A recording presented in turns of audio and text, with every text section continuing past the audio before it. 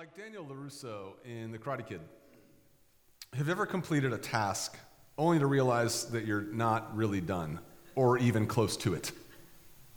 Have you ever painted one section of fence only to see that you have acres of fence left to paint and the other side? Oftentimes that happens in life. You get to the end of something and you realize it's not quite the end. You realize, to quote Winston Churchill, this is not the end or the beginning of the end. It is merely the end of the beginning. It can actually be disappointing knowing that you're not done yet, but it can also be exciting to think of the new opportunities and the new challenges that await you as your journey evidently continues. That's what crosses my mind when it comes to the end of the book of Romans. For the past 18 months, we've actually been studying Romans in an extended series that is currently called The Continuing Mission. As you probably know by now, Romans is a very important book in the Bible, written by a first-century Christian missionary, a guy by the name of Paul. And we spent 18 months studying Romans because the book is 16 chapters of very important Christian theology. I mean, in the book of Romans, Paul does an inspired job summarizing for us the message of the gospel, the message of Christianity, the message that a loving God saves sinners like us, condemned sinners like us, through faith in Jesus Christ and the transforming power of the Holy Spirit. That's the essence of the Christian gospel and the essence of the book of Romans, that a loving God saves condemned sinners like us from sin and death through faith in Christ and the transforming power of the Holy Spirit. And as Paul explicates that message for us, he actually gets into a whole bunch of really important topics that we've studied quite thoroughly: sin, salvation, sanctification, justification, predestination, the Holy Spirit, love, acceptance, community. So he's talked about a lot over the past 16 chapters. And after 18 months of this very detailed study of what Paul says about these things, we are nearly done. We have just like 3 verses to go. Just one more board to paint. But just because we are done with Romans does not really mean that we are done with Romans. To put it another way, just because we are done with Romans doesn't mean that Romans is done with us. In fact, Romans is just the beginning to a fence-painting journey that will never truly end. And this is actually one of Paul's points in the final few verses of the book that we're going to study together this morning, that one is never really done with the book of Romans, or at least with its message. So if you would, follow along with me as I share with you our final passage in our study. It's Romans chapter 16, verses 25 through 27. No, look me, look Scripture. Sorry.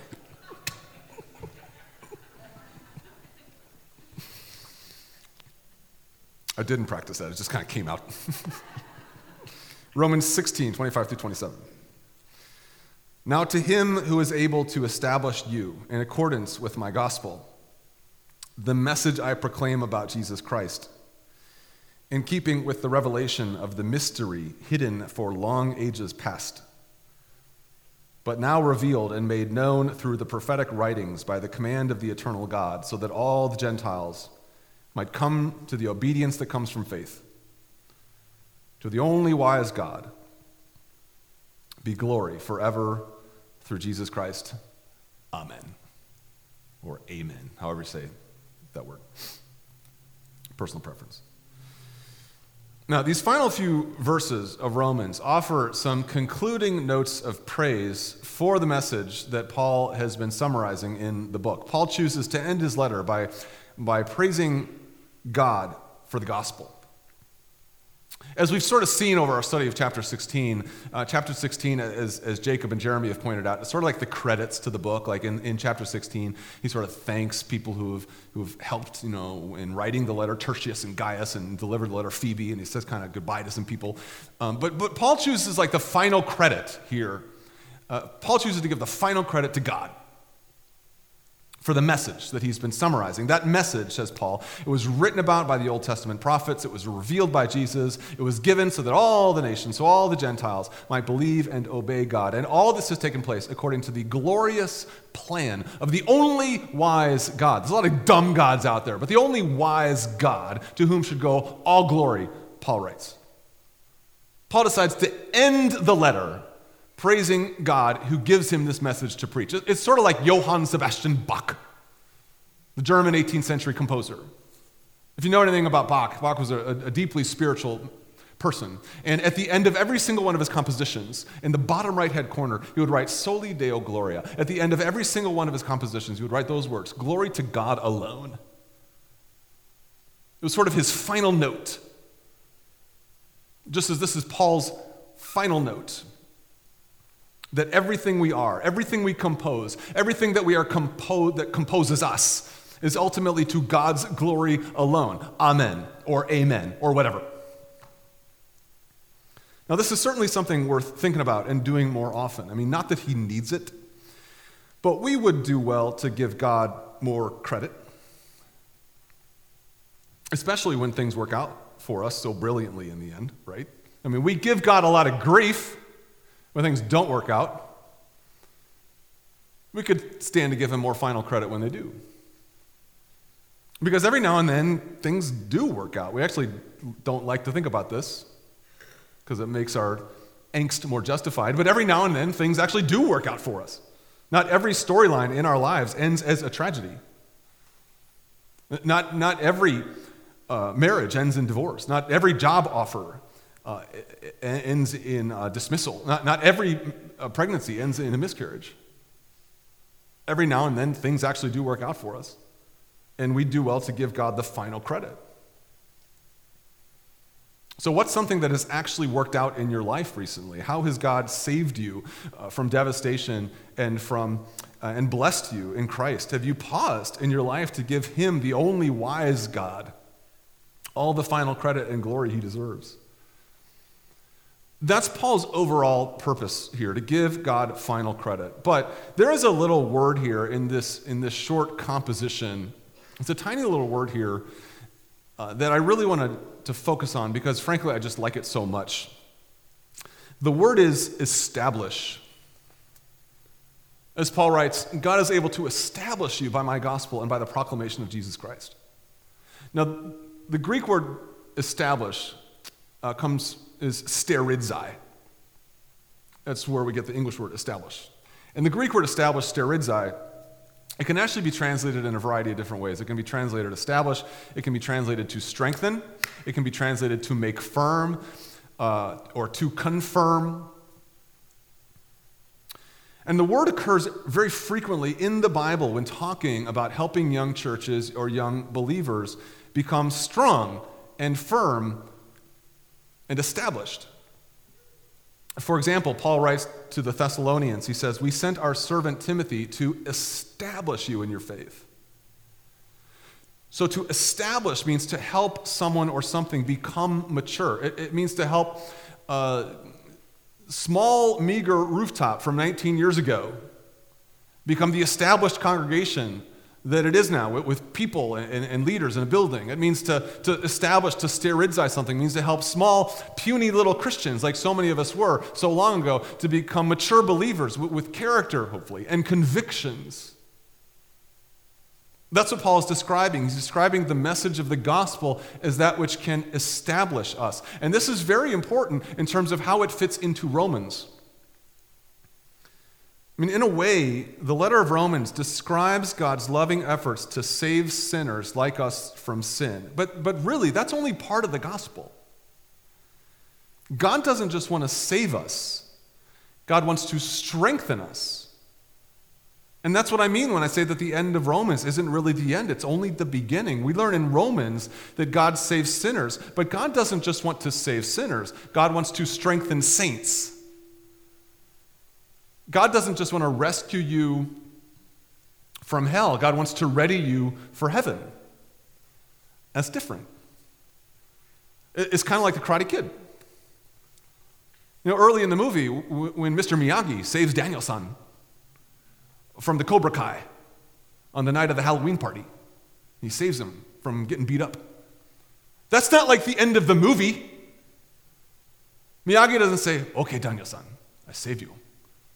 Roll credit." No, he has to establish him. He has to make him strong. He has to train him and teach him how he can stand on his own and fight off those enemies by himself. This is important, and it's important for many reasons. It's important because there's plenty of people in the church today who are kind of okay being saved and leaving it at that. Hey, I'm going to heaven. What else is there? I'm saved. I'm good. But God refuses to accept this. Why? Because God actually has visions of what he wants to do in and through us in the world. God actually has dreams of how he wants to use our lives to change the world for the better. And that takes experience and maturity. Also, because faith is hard. And young, immature believers tend not to last very long. The devil is always trying to distract and tempt young believers away from the faith. I mean, if you're a new Christian, you need to know that the devil sees you as fresh meat.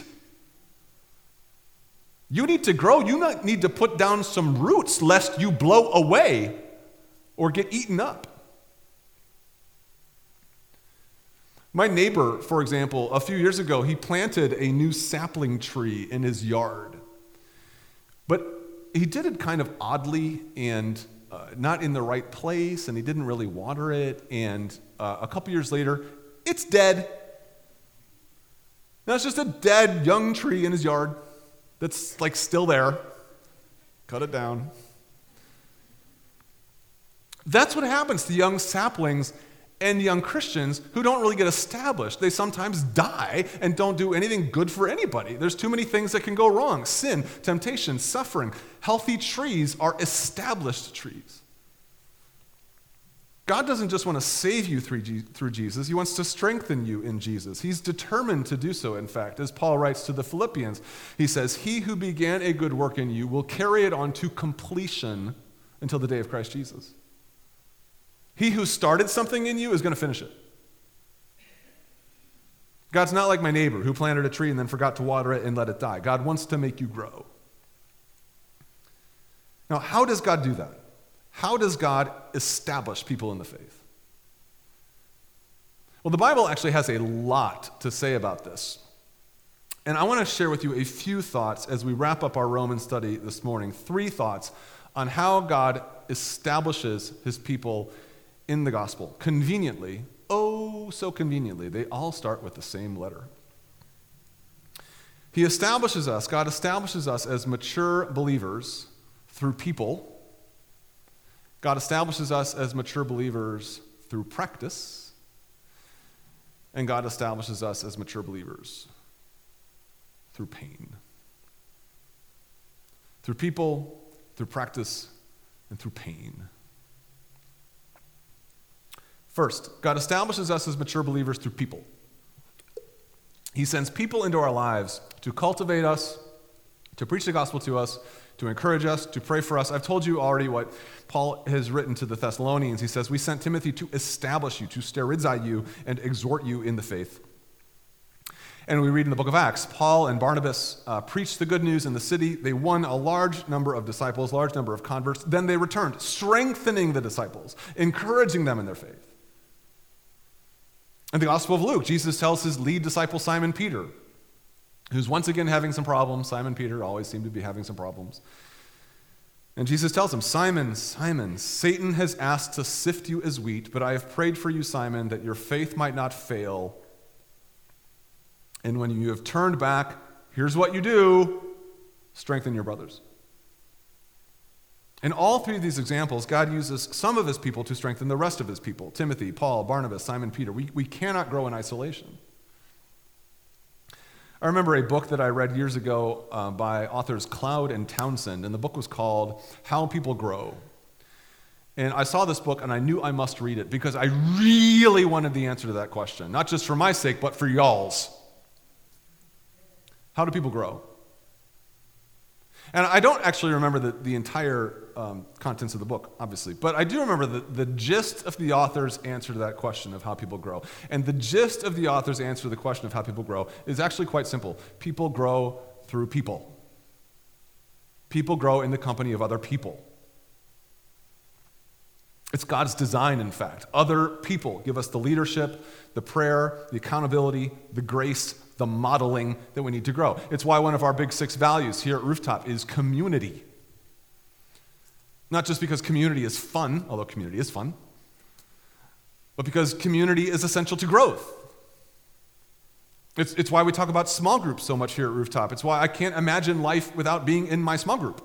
It's why Pastor Jeremy is starting his new Summit series as a chance for us to grow in the company of other believers. You're going to be hearing more about that. God matures us as children as we live our lives in the company of other mature, godly people. So the obvious question here is this: are you living out your faith in the company of other people?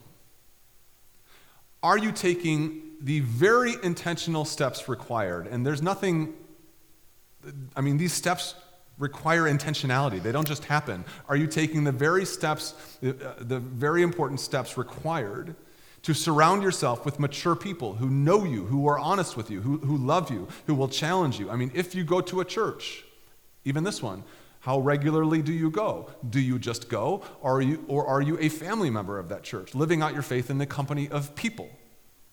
There is no other way.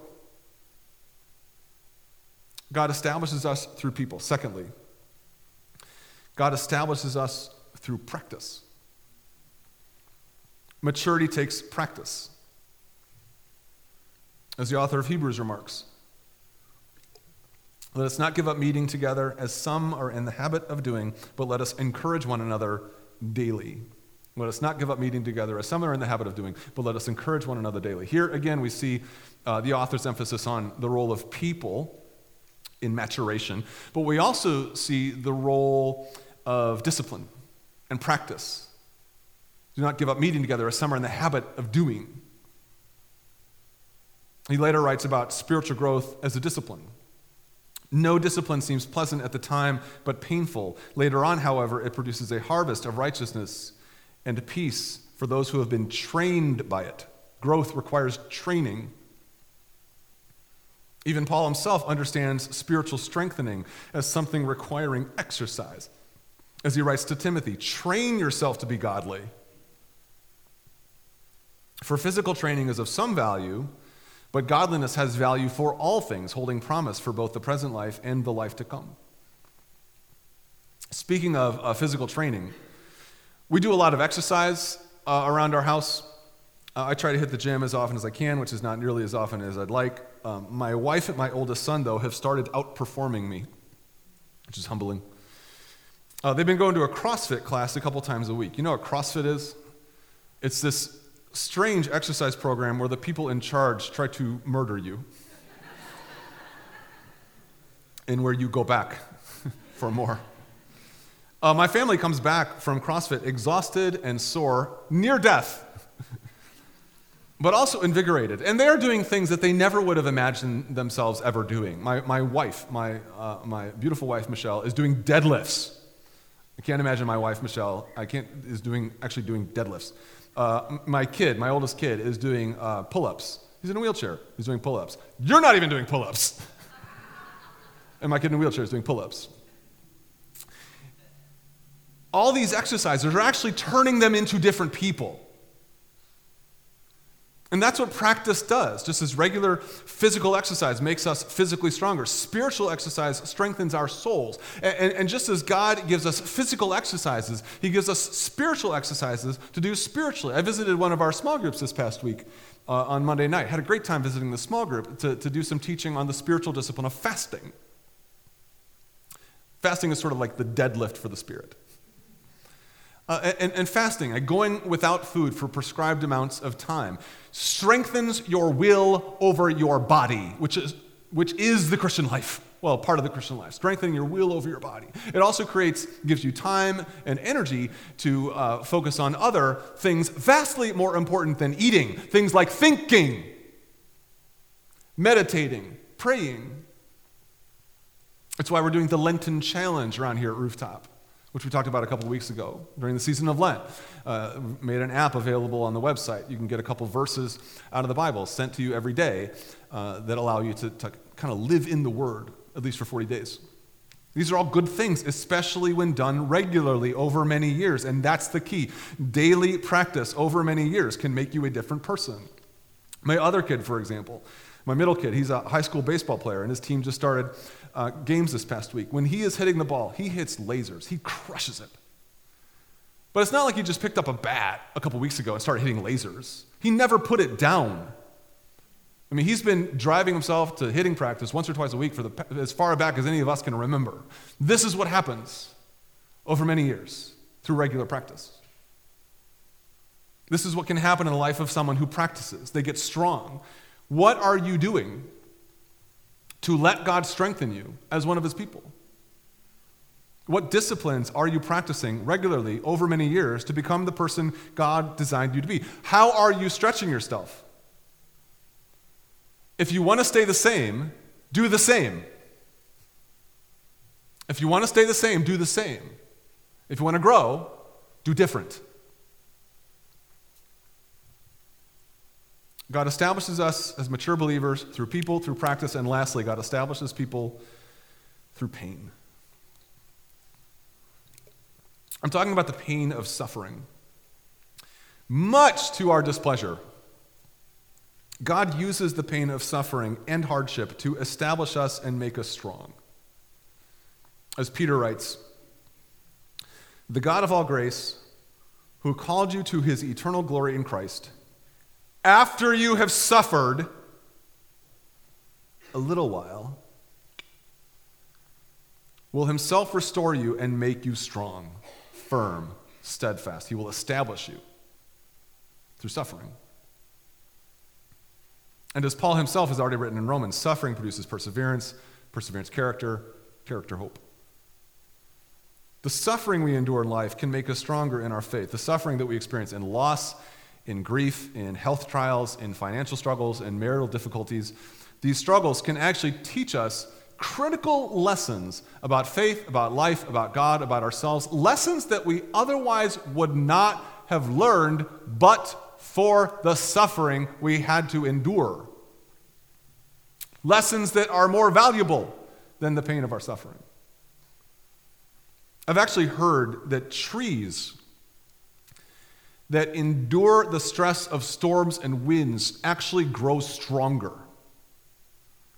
Why? Because their roots have to dig deeper into the soil to buffet themselves against the storm. Their branches have to grow thicker so they don't blow off. Same thing with people. Suffering gives us the chance to grow stronger, to dig deeper, to grow thicker bark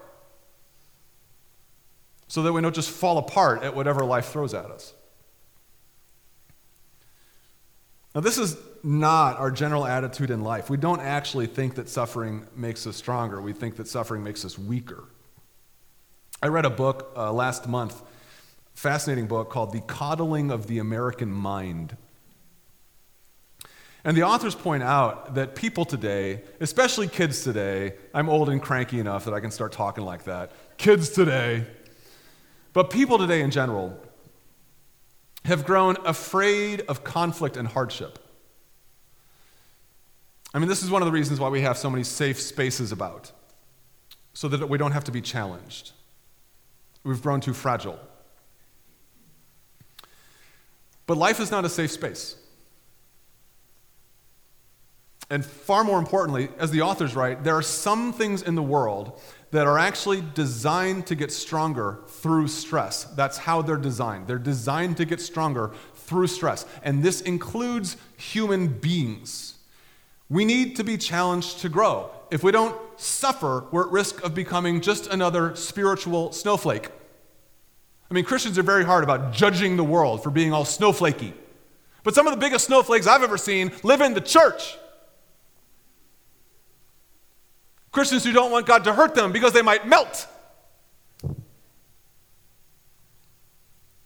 Now, suffering doesn't necessarily automatically produce maturity. Suffering merely has the potential to make us strong. Suffering can leave us hopeless and forlorn and permanently depressed. You have to choose your response.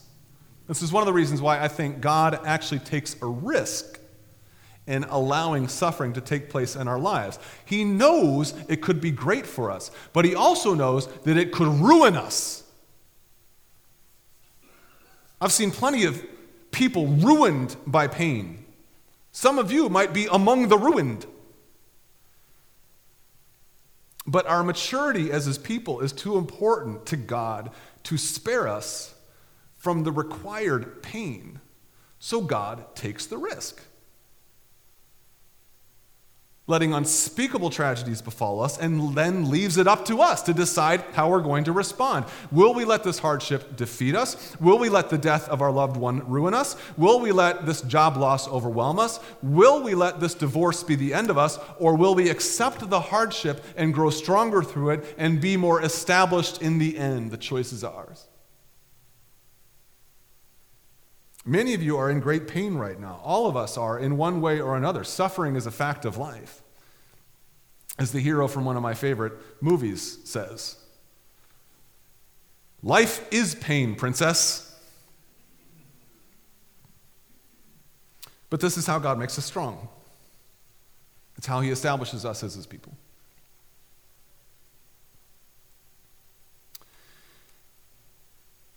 So that is the book of Romans. It's a message of salvation for sinners like you and me. But Romans, again, is not the end of the story. There is still fence left to paint, lots of it, both sides. There is still growing left to do. God isn't interested in letting us remain weak, young, sapling Christians who have been merely saved by Jesus Christ. He wants to make us strong. He wants to establish us as mature followers of Jesus who can endure struggle, who can resist temptation, and through whom he can do wonderful things in the world. Through people, through practice, through pain, God can do that. Through people, through practice, through pain, God can help us achieve the spiritual destiny that every single one of us is called to. We're going to close our study of Romans as we do on the third week of the month by celebrating communion together. Ultimately, the book of Romans is a book about Christ's death as a sacrifice for sins. That's what the book of Romans is all about. Christ's death as a sacrifice for sins, and that's what communion is about as well. Communion is something that followers of Jesus have been doing to celebrate Christ's death as a sacrifice for sins. That's what the elements remind us of. The bread reminds us of his body, which was broken for us. The cup reminds us of his blood, which was poured out for us. In a way, though, communion also summarizes for us everything that we've talked about this morning. Communion is one of the means by which we can grow as mature, established believers. I mean, think about it. What is communion? Communion is a spiritual practice in which God's people come together to remember the pain that Jesus had to go through in order to rescue us from sin and death. That's what communion is. It's a spiritual practice in which God's people come together to remember the pain that Jesus had to go through in order to rescue us from sin and death. I mean, in order to grow as a mature follower of Jesus Christ, you got to eat healthy food. And there is no healthier food than the body and the blood of Jesus Christ.